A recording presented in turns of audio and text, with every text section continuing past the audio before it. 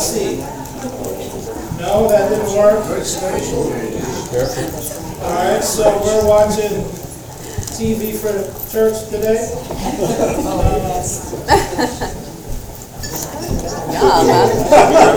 You're having trouble here. We're getting ready for break bread, right? Let's see. God's got to change your heart Yeah, so. by baking it in heat. Did you say, John, this must be a Samsung TV? Yeah, it is a Samsung TV. That's why you got that channel. Okay, I think that's what we want right there. And let me do this. That. Woo! There is a God! All right, okay. All right, let's see here. What do I need to do? Bingo. All right.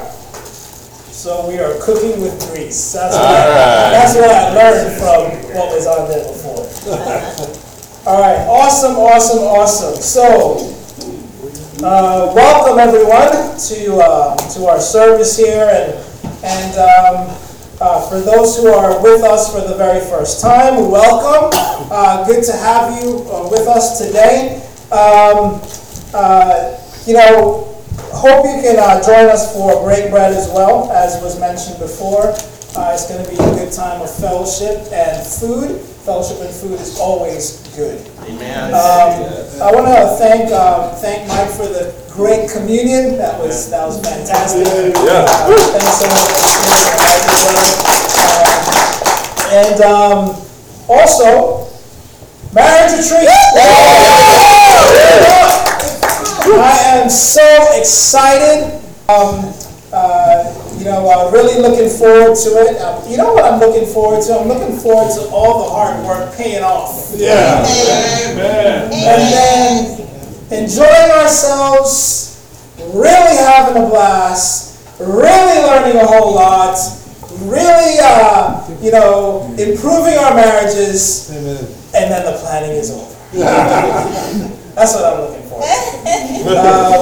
But I'm so happy that also that you guys have been enjoying the series so far, the different series that we have been experiencing this year. We had quite a bit of series that we've been going through. But we're going to start a new series today. And then what we may have to do is, because of the marriage retreat, we may have to fit the second part of the series into a midweek, right? Because Matt Brown is going to preach on Sunday during the marriage retreat, and I am so looking forward to Matt Brown preaching. Matt Brown is the lead evangelist in Nashville, and I'm really looking forward to hearing from him. So what we may do is next Wednesday, we may go ahead and go through the second lesson in this series, just so that we don't throw it off, you know what I mean? Yeah. So that's what we may be doing. So looking forward to that. Now, this series, we are Identity in Christ. We're going to go, to be rooted in Christ, we have to know who we are in Christ. Amen? And so I think this series is very important for all of us. But I do think it will be especially important for our young people right now. Amen. For instance, teens who are looking to define their identity. The world says that our sexual identity or race is our primary identity. Right? You can tell that by watching TV. Okay? That our sexual identity or our race is our primary identity.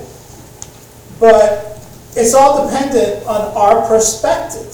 Mm-hmm. So perspective shapes our behavior, right? How we see things shapes our behavior. For instance, if we think of the church as a restaurant, right? If that's our perspective, we get upset when we don't get what we order. Right? If we think of the church as a movie, we're disappointed when but we aren't entertained. Right? If we think of the church as a temple, we see church as holy in God's presence. Amen. If we think of the church as a field, then we think of the work involved. It depends on your perspective. There you go. You know, what about how we think of our marriage? You know, there's a book written by Gary Thomas called Sacred Marriage. And in this book, he asked the question, is marriage created to make us happy or to make us holy? This perception shapes how you interpret and evaluate your marriage. Come on. Is your marriage about making you happy, or is it about making you holy? Come on. I talk to engaged couples and even singles who are thinking about dating all the time about this. I tell them that marriage is about holiness. Amen. When they talk about, okay, well, who should I date, or who should I think about marrying? I'm like, well, who's going to get you to heaven? Come on. That's your primary objective. Right. It's perspective. How about your perspective of yourself? Our perspective of ourselves will shape our behavior. Think of how you act when you enter a room, right? And you believe you're the smartest person in the room. Or you believe you're the dumbest person in the room. Right? How about when you enter a room and you believe that you're the oldest person in the room, or the youngest person in the room? What about playing a sport and you believe you're the best in the group, or the worst in the group? Perspective. Yeah. Teens, you may think you're the most popular, or not the most popular in school. It's perspective. So in this series, we're going to look at, week 1, what we're going to look at today is, as you can see there on the screen, is deceived identity, right? Who the world tells you you are. You know, Satan seeks to define you through your pains and pleasures. God seeks to define you through purpose, through your purpose. Right? Week 2, we're going to look at achieved identity, the identity you build through your choices. You know, we all choose between 2 kinds of materials. The kind that burns and the kind that lasts. Week 3, which is Easter, we're going to hear from Nathan Martin, and he's going to talk about received identity, who God tells you you are. Come on. Not the world telling you, but God tells you you are. Come on. Right?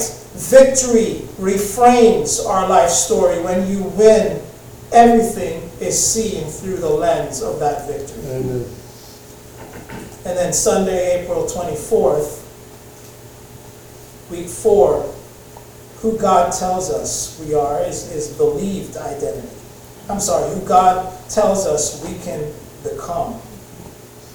Right? Your glory self is becoming who God intended you to become. Amen. Let us go to God in prayer. Heavenly Father, we come to you in prayer, God, just so grateful that we can depend on you to learn who we need to be, who we must be.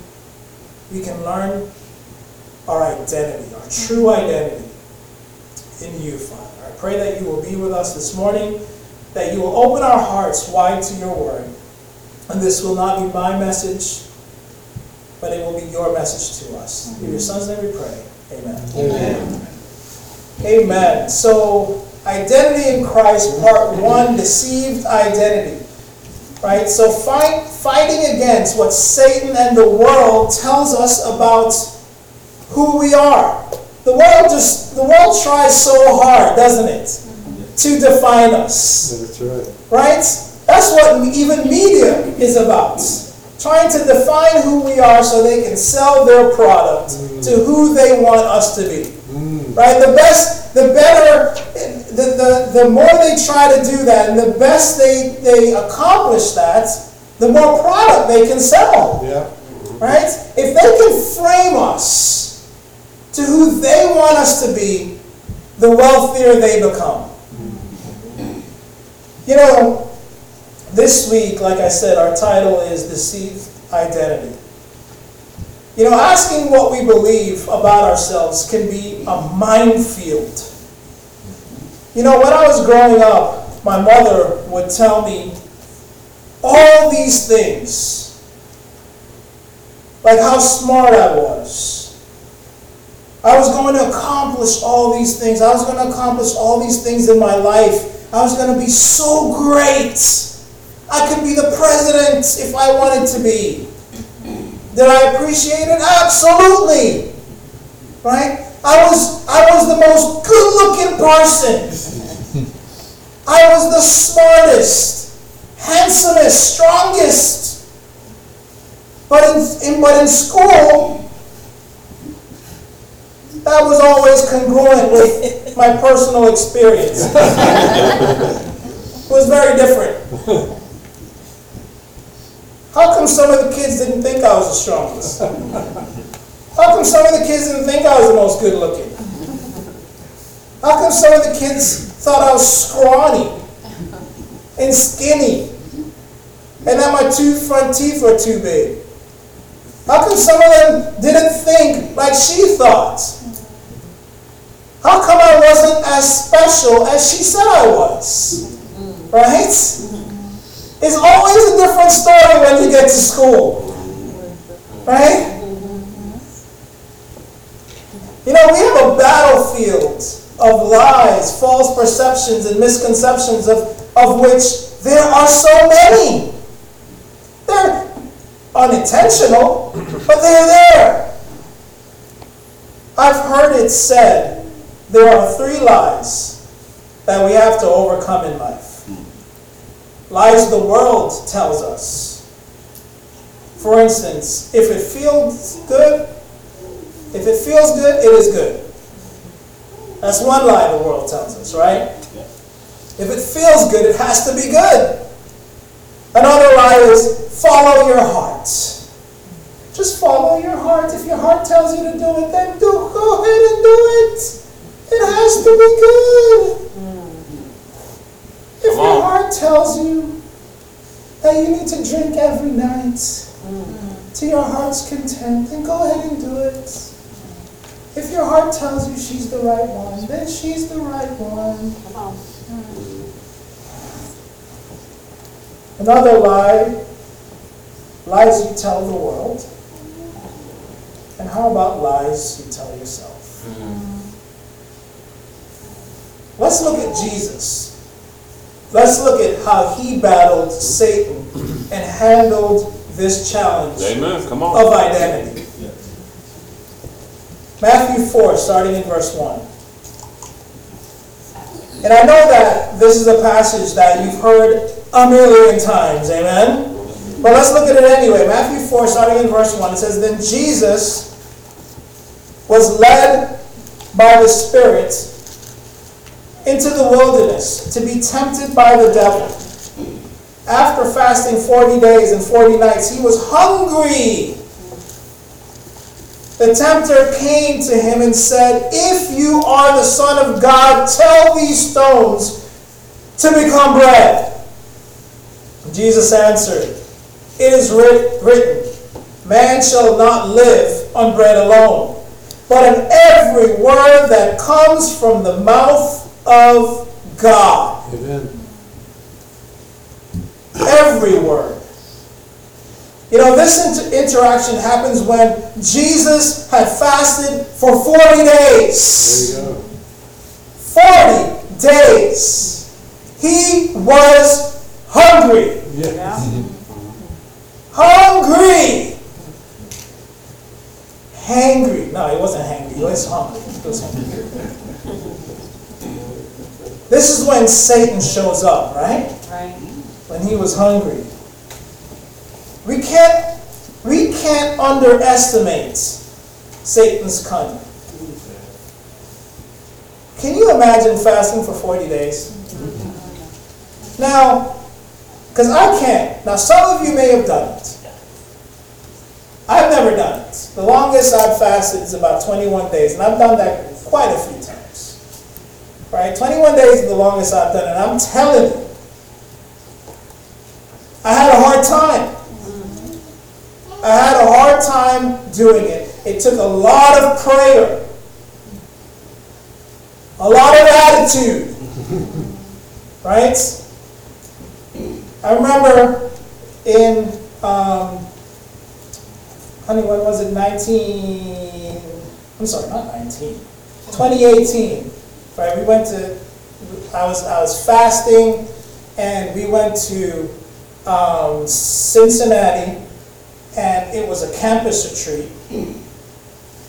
And I remember it was so awesome, so much fun. We had friends coming in from Jamaica to the campus retreat.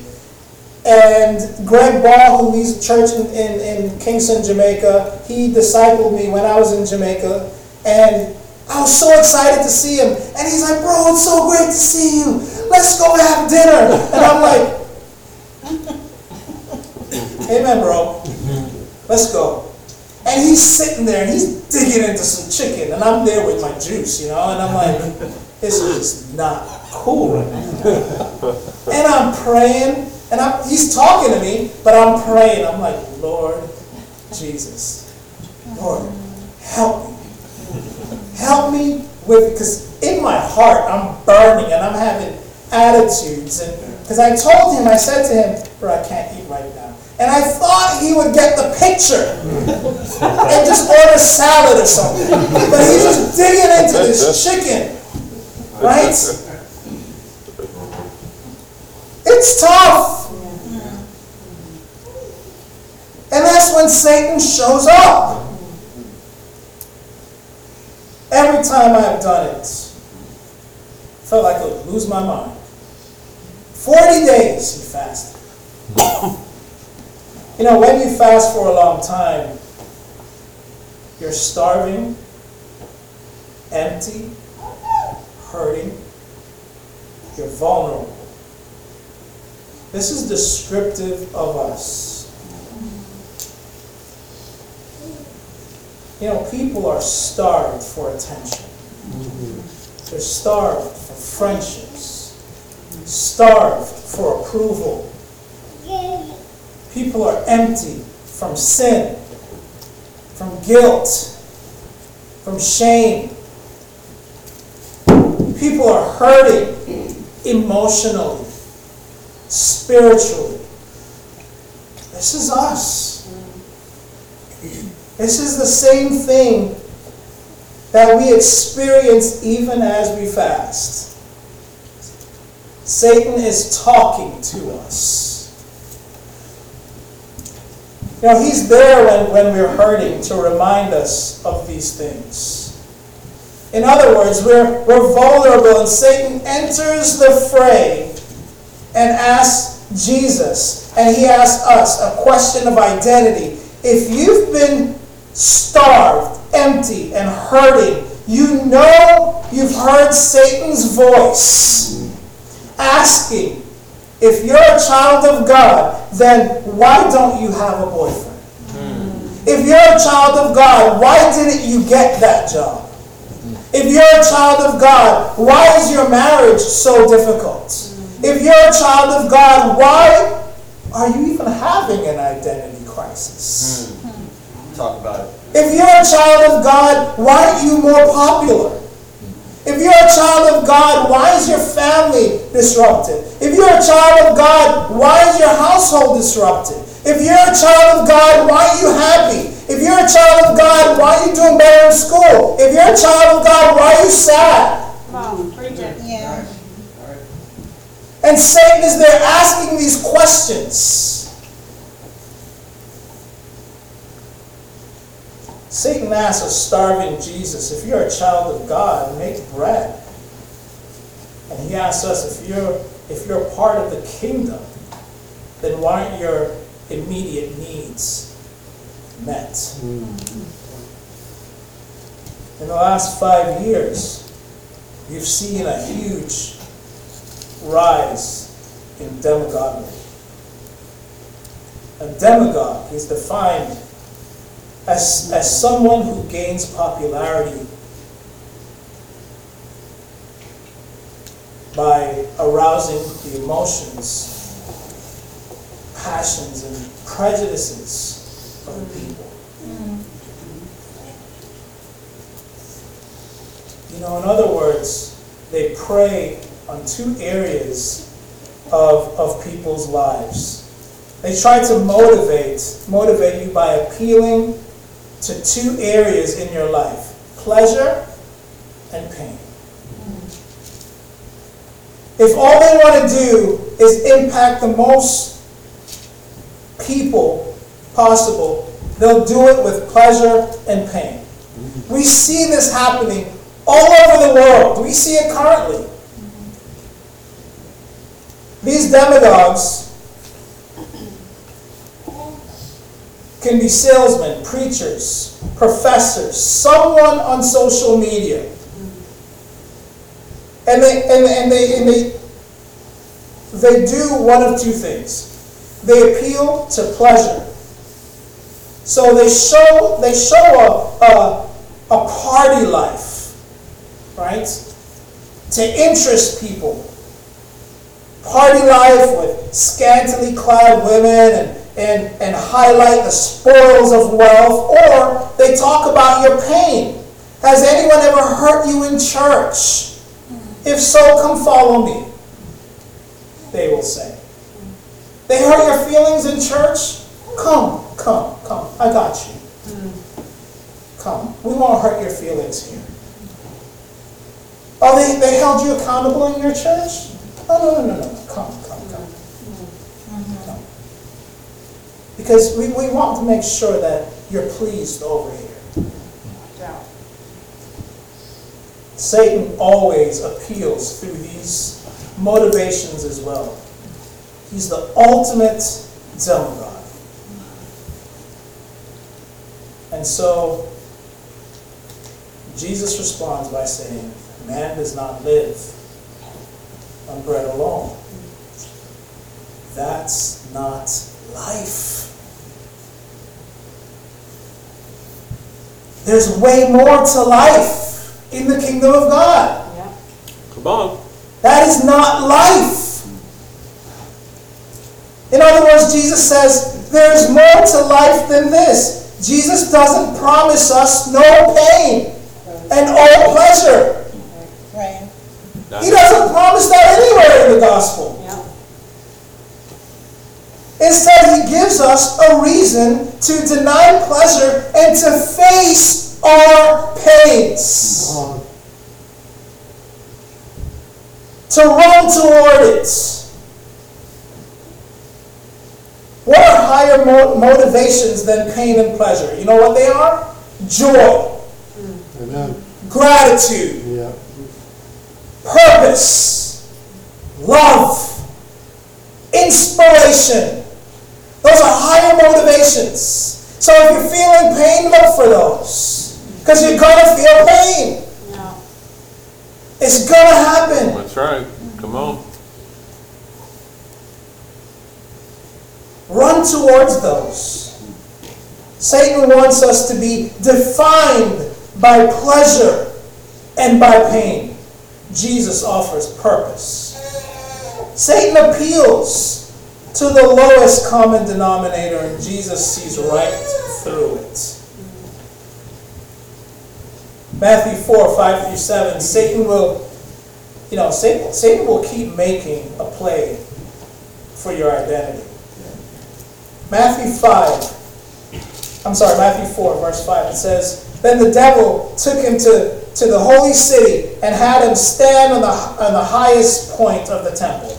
If you're the Son of God, he said, throw yourself down, for it is written, he will command his angels concerning you, and they will lift you up in their hands, so that you will not strike your foot against the stone. Jesus answered him, it is also written, do not put the Lord your God to the test. great things occur on higher ground. Amen? I experienced many hills when I was in Jamaica. I love going up in the hills. I love it. The temperature change is just awesome. The air is different. The people are different. Certainly in Jamaica, the people are different the higher you go. It's pretty cool though. And I love it. You farm and you grow different things at that elevation. And something emotional happens to you when you're at higher ground. And when you're able to just look down and see the beauty of God's creation, it's just amazing. It's like Leonardo DiCaprio in the Titanic when he says, "I'm the king of the world," right? It's just this emotional feeling of, yes! Right? I'm on top of the world, and it's awesome. As a parent, you're always, propping up and, bigging up your kids and you're influencing their self-esteem. You want them to have confidence and believe in themselves. You want them on an emotional high. Right, Kai? You want to be, right? Confidence, full of confidence. Yet, when they have a mountaintop experience sometimes, you may have the opposite concern. Will they be humble? When the church experiences a mountaintop experience, will we be humble? Yeah, come on. When you experience your highs in life, will you be humble? I've had many victories in my life where I've had to challenge myself to know my place. Right? Also, when things go wrong, can we handle it?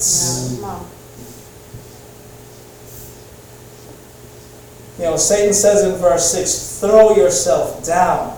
That was a challenge, right? It's like he's saying, you're a child of God. God loves you. You should be free of negative consequences. I've seen this attitude before. Unfortunately, I've been around peers in ministry in the early days of leadership, in the 90s, where I felt as if some of them felt as if they were entitled and more important than others. And it caused me great struggle. It caused me great struggle. And it caused me great harm. Where I looked at ministry in a negative light. Where I felt that church leadership was just not for me. But praise Jesus, here I am. Amen. Come on. Amen. Entitlement is when you feel like you can say or do whatever you want without fear of consequence. Like you can do whatever you want to do without any consequence at all.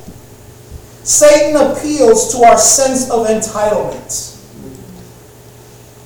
and prompts us to make bad decisions. Come on.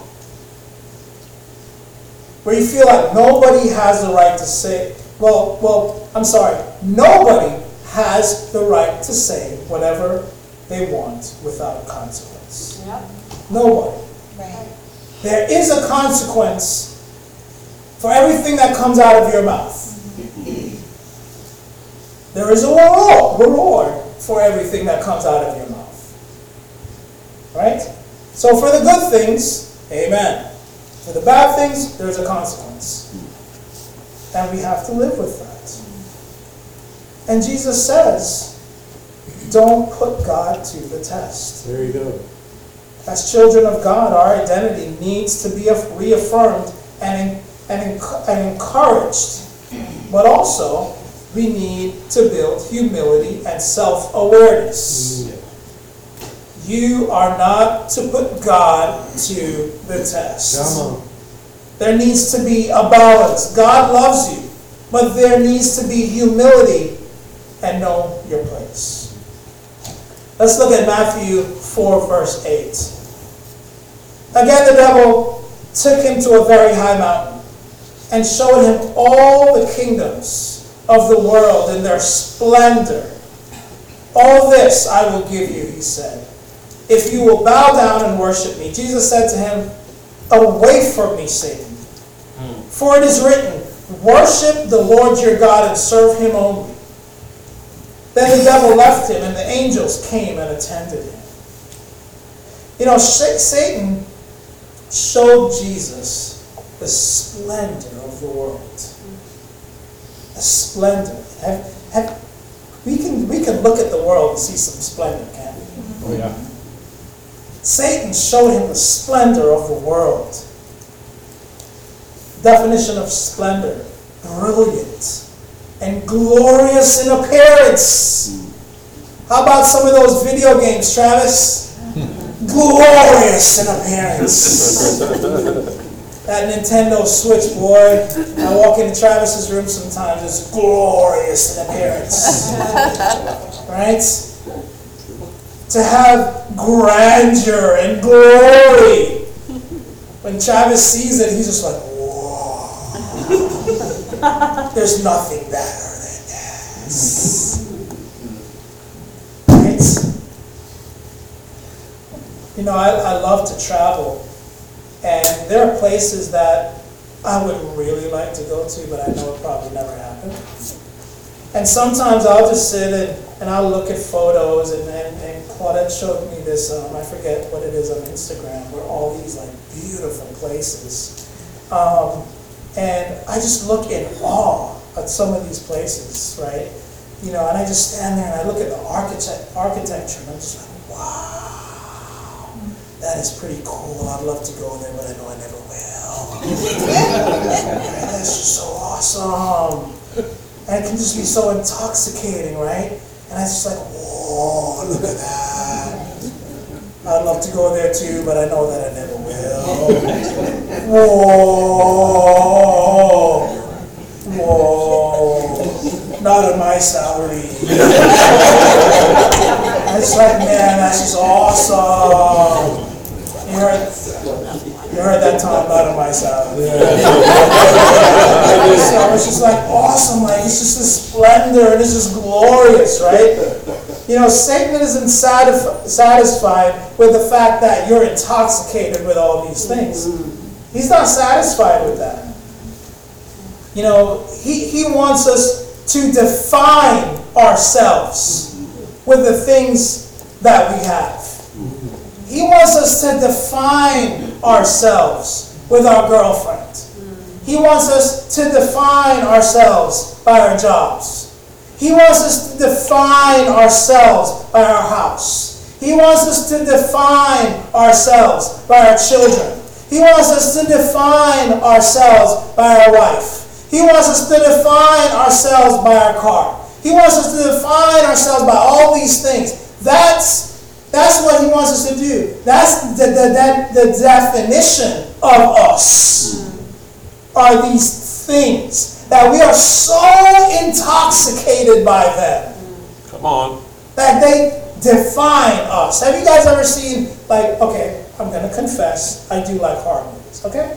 Like classic horror movies. Amen. All right? Hey, bro, you shouldn't have said that. but like, there's a classic called Christine. Have you guys ever seen it? Yes. And he's intoxicated with this crazy car, right? And it defines him.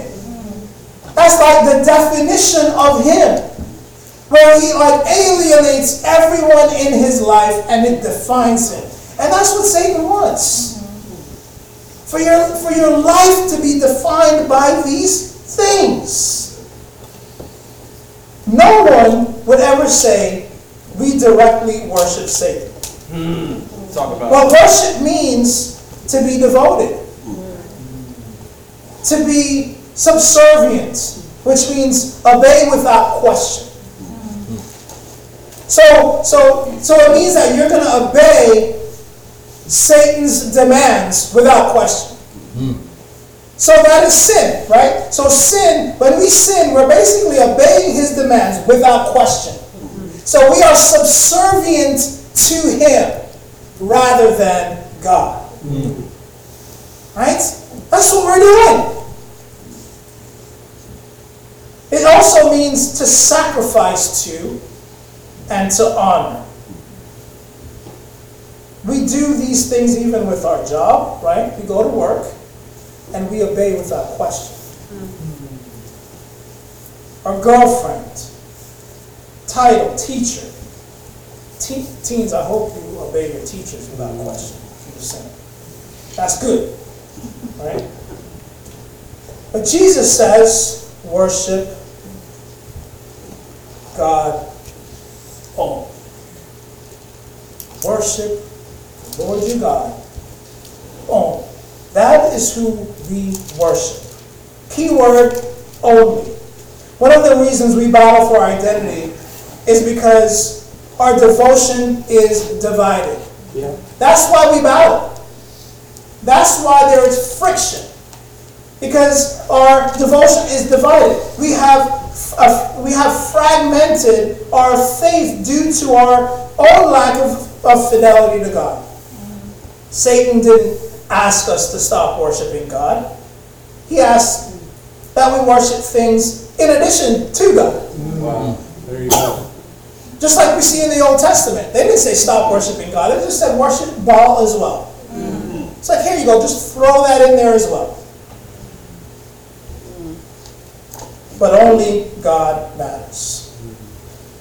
Proverbs 11:3 says, the integrity of the upright guides them, but the unfaithful are destroyed by their what? Duplicity. They're destroyed by their duplicity. They're destroyed because they cannot worship their only God. They have to worship God and something else. So in closing, who do you believe you are? When, Satan tries to fill in the blanks and answer that question for us. He tries to define you through your pain. Jesus defines us through purpose. Pursue God's purpose for your life. Satan gets us to be impulsive. Jesus wants us to fear God. Satan gets us to worship the things of the world. Only Jesus is Lord. Amen. And so what I want to do is, first, before I get there, the big question here is, what is competing for your heart's devotion to God? What is competing for your heart's devotion to God? And so I'd like to end with a story. I'm very familiar with this story, but what I'm going to do is I'm going to touch on my notes here from time to time because I want to be very accurate with this. And many of you may know this story, or you may not. It's a story about, I think I wrote down the first name incorrectly there, but it's Ignaz Semmelweis. He's a Hungarian doctor. He's considered the father of sterilization. So in Europe, in around the 1840s, many new mothers were dying of this thing called childbed disease, right? And what was happening was that they would give birth, and then shortly after they gave birth, they died, right? And so they had no idea why this was happening. But then there was this doctor in Vienna, Austria, this gentleman here, who was quite concerned about that, and he decided that he was going to try to figure out why this was happening. So he worked in a hospital that had a dual maternity ward, right? So half the maternity ward had male doctors and some medical students, and the other half had midwives who were delivering the babies. And so for a while they tried to figure out, well, why is this happening? What's going on? And so they tried to come up with different tests to figure out why these women were dying right after childbirth. But they also noticed that more women, probably 5 times more women, were dying under the doctor's care than the midwife's care, right? And so they tried to figure out, they did different tests. They thought maybe it's the position that they were given birth in. That wasn't it, right? Maybe they were just so distraught by the male doctors, right, giving them care. Not the case. Maybe they were freaking out by the fact that so many of them were dying, and then they had a priest coming in there, and that just freaked them out. Not the case. And so they kept doing all these tests to figure out why so many women were dying after childbirth. They came to figure out that these male doctors and their students were dissecting cadavers, and then after dissecting the cadavers, were going in and performing childbirth. And then there's these little particles of cadavers were now entering the women and killing them. And so that's why there were so many more with the doctors than there were with the midwives. So this doctor said, that's just crazy. So here's what I'm going to do. I'm going to ask you guys to wash your hands, and I'm going to give you a solution. It's like a chlorine solution, and the chlorine solution is going to help with the smell, right? That's going to help with the smell in your hands. And so they did that, and it radically decreased the deaths. Radically decreased the deaths, okay? So after this was very obvious. The doctors saw how obvious it was and complained and said, oh, now he's blaming us for killing these women. So now they didn't agree with it, and they said, we're not doing it anymore. We're not going to wash our hands anymore because he's blaming us for killing all these women. Right? And so long story short, they also blamed him and said that he was a lunatic, and he died later. They put him in a mental hospital. But anyway, so they stopped washing their hands. There's a part of my notes here that I really wanted to mention. So he kept trying to convince doctors in other parts of Europe to wash with chlorine, but no one would listen to him. Even today, convincing healthcare providers to take hand washing seriously is a challenge. Hundreds of thousands of hospital patients get infections each year. Infections that can be deadly and hard to treat. The Centers for Disease Control and Prevention says hand hygiene is one of the most important ways to prevent these infections. He was mocked for protecting people against what could not be seen.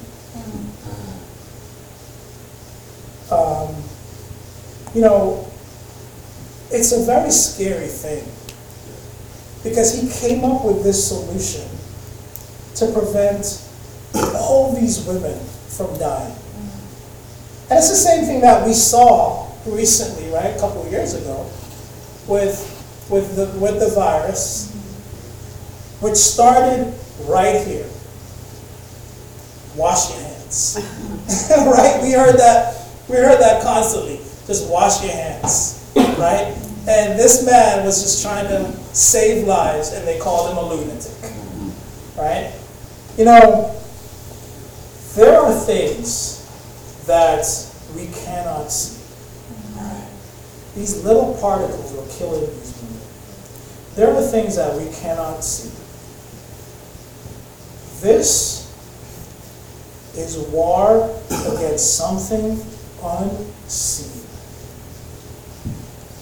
that is killing us. Spiritually killing you and I, that we cannot see. It is real. They didn't think it was real. It is real. People laughed at it, and it caused many women to die. This is real. Spiritually, what I am saying and the conversations that you are having with Satan about your identity and who you are real. And it causes death. Let me say that again. The conversations that you are having with Satan about your identity is real, and it causes death. So I leave you with this challenge in the form of a scripture.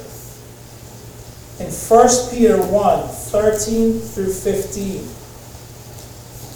Therefore, with minds that are alert and fully sober, set your hope on the grace to be brought to you when Jesus Christ is revealed at his coming. As obedient children, do not conform to the evil desires you had when you lived in ignorance, but just as he who called you is holy, so be holy in all you do. And to God be the glory. Amen. Amen. Amen.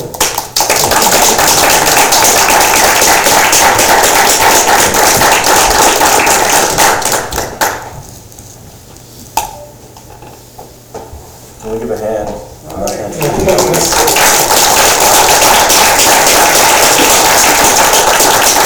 Thank God for using him to give us that message. No, and it's that really hit me, what you said, that they were touching the dead, and that spread to everyone else. And that's sin. That is exactly what it is. We think just a little bit of sin, and it can't be seen. And sometimes we just want to ignore the evidence of what it's doing. But until we choose to go before God and wash ourselves of those things, we can never help people rise up. So thank you again, JB. Amen. All right. Please, God, I think a perfect fitting song. Let's stand up. Please turn to page 380. Secondly, we need to wash our hands. We have to ask God to wash our hearts, our minds, our souls. Only the blood of Christ can make us pure. What can wash away my sin? Nothing but the blood of Jesus. What can make me whole again? Nothing but the blood of Jesus. Oh, precious is the flow that makes me white as snow. No other fount I know, nothing but the blood of Jesus.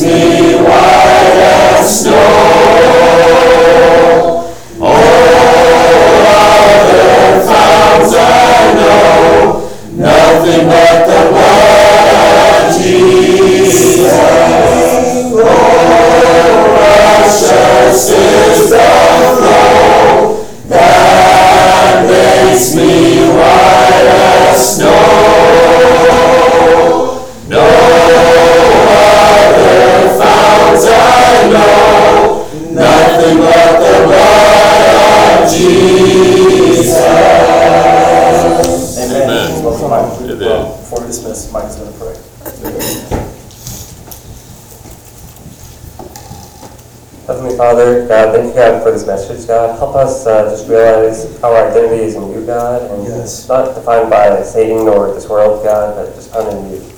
God, help us be humble when people point out how we're sinning, if we're Yes. intimidating ourselves or others, God. Just help us be humble enough to listen and just turn to you, God. And thank you, God, for your sacrifice on the cross, that we are washed clean, God, by your blood. Amen. And Lord, just help us just go out and enjoy this time together and just have a good time. In Jesus' name, amen. Amen. All right. Okay, you're dismissed.